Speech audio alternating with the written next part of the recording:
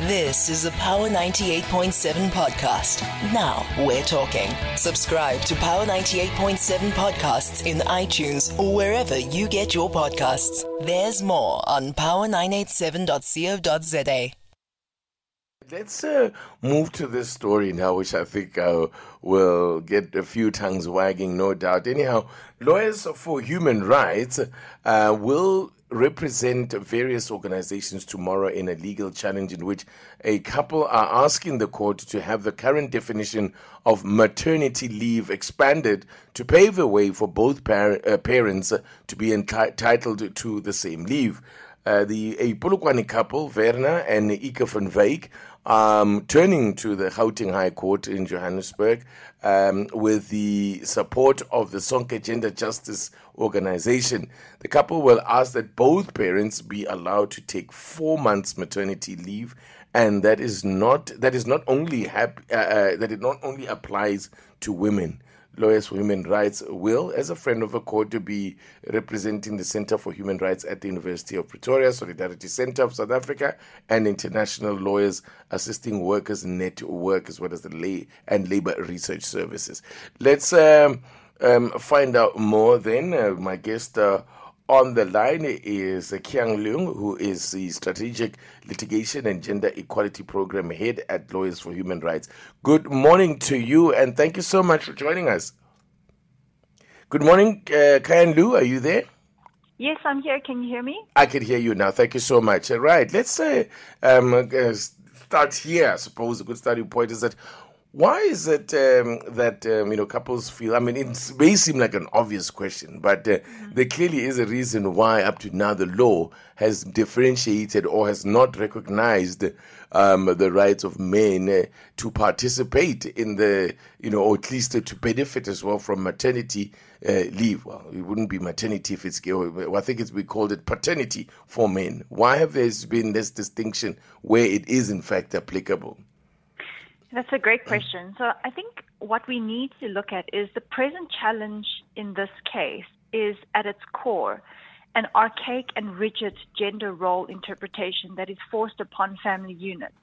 And that, of course, has critical impacts for the inclusion of women in the workforce, and it touches on the stubborn gender wage gap and the entrenchment of gender stereotypes in our society. Right. And now, why though? I suppose some will be arguing. I mean, and I suspect there will be women as well that would argue like, why do men need more time? Why do they need more leave? And firstly, they don't participate. They don't need the recovery time from a physical point of view. What would they do while they're on paternity leave? So I think that the distinction and the nuances in arguments, so the case starts this morning and it's over 3 days before the Deputy Judge President Sutherland. And there are multiple parties coming in with different arguments. But there is a distinction between maternity leave and what we argue for parental leave, which should be universal to all parents. And so it's important that when we analyze parental leave through an intersectional lens, we see that structurally there are unequal parental leave frameworks that impact on mothers and also fathers in a multiplicity of ways and complex ways that impact on race, class, religion, and culture. So in South Africa, this unequal care of burden is enforced, at least partly through gendered leave provisions, such as the ones, Section 25 and 26 of the Basic Conditions of Employment Act. And then it obviates personal choice because it cannot be seen as an important driver of occupational segregation, women's predominance and part-time work and informal economy work, which sustain socioeconomic disadvantage. So the challenge in this case also requires a broad understanding of what family is and ultimately what the best interest of the child is. So as Lawyers for Human Rights and representing the amici curiae, we will demonstrate that there's a lot of comparative jurisdiction and international law that increasingly addresses gender-neutral parental leave reform, and that it contributes to a more transformative and substantive gender equality because it also encourages the role of the father to participate more actively in the role of care work, in the role of the family.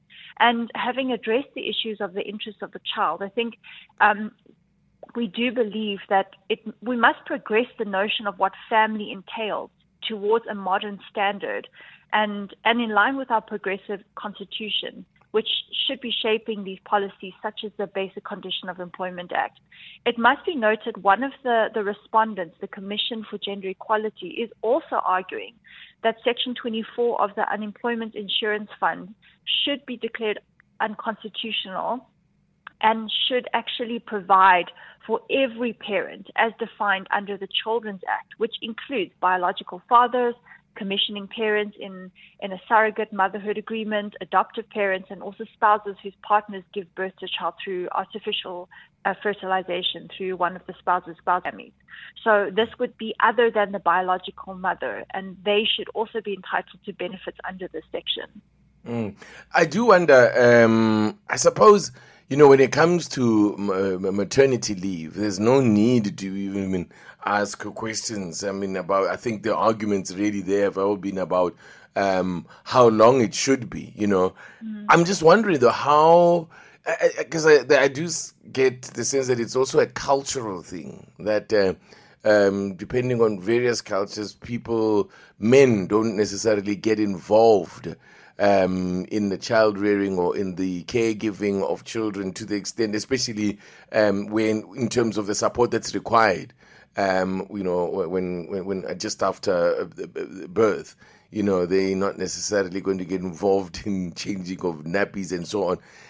Does that now not become a counter argument against extending this leave to all fathers, even those who would probably just use it as a time off, and especially where the fathers who are not married to the mothers of their children? How would that work?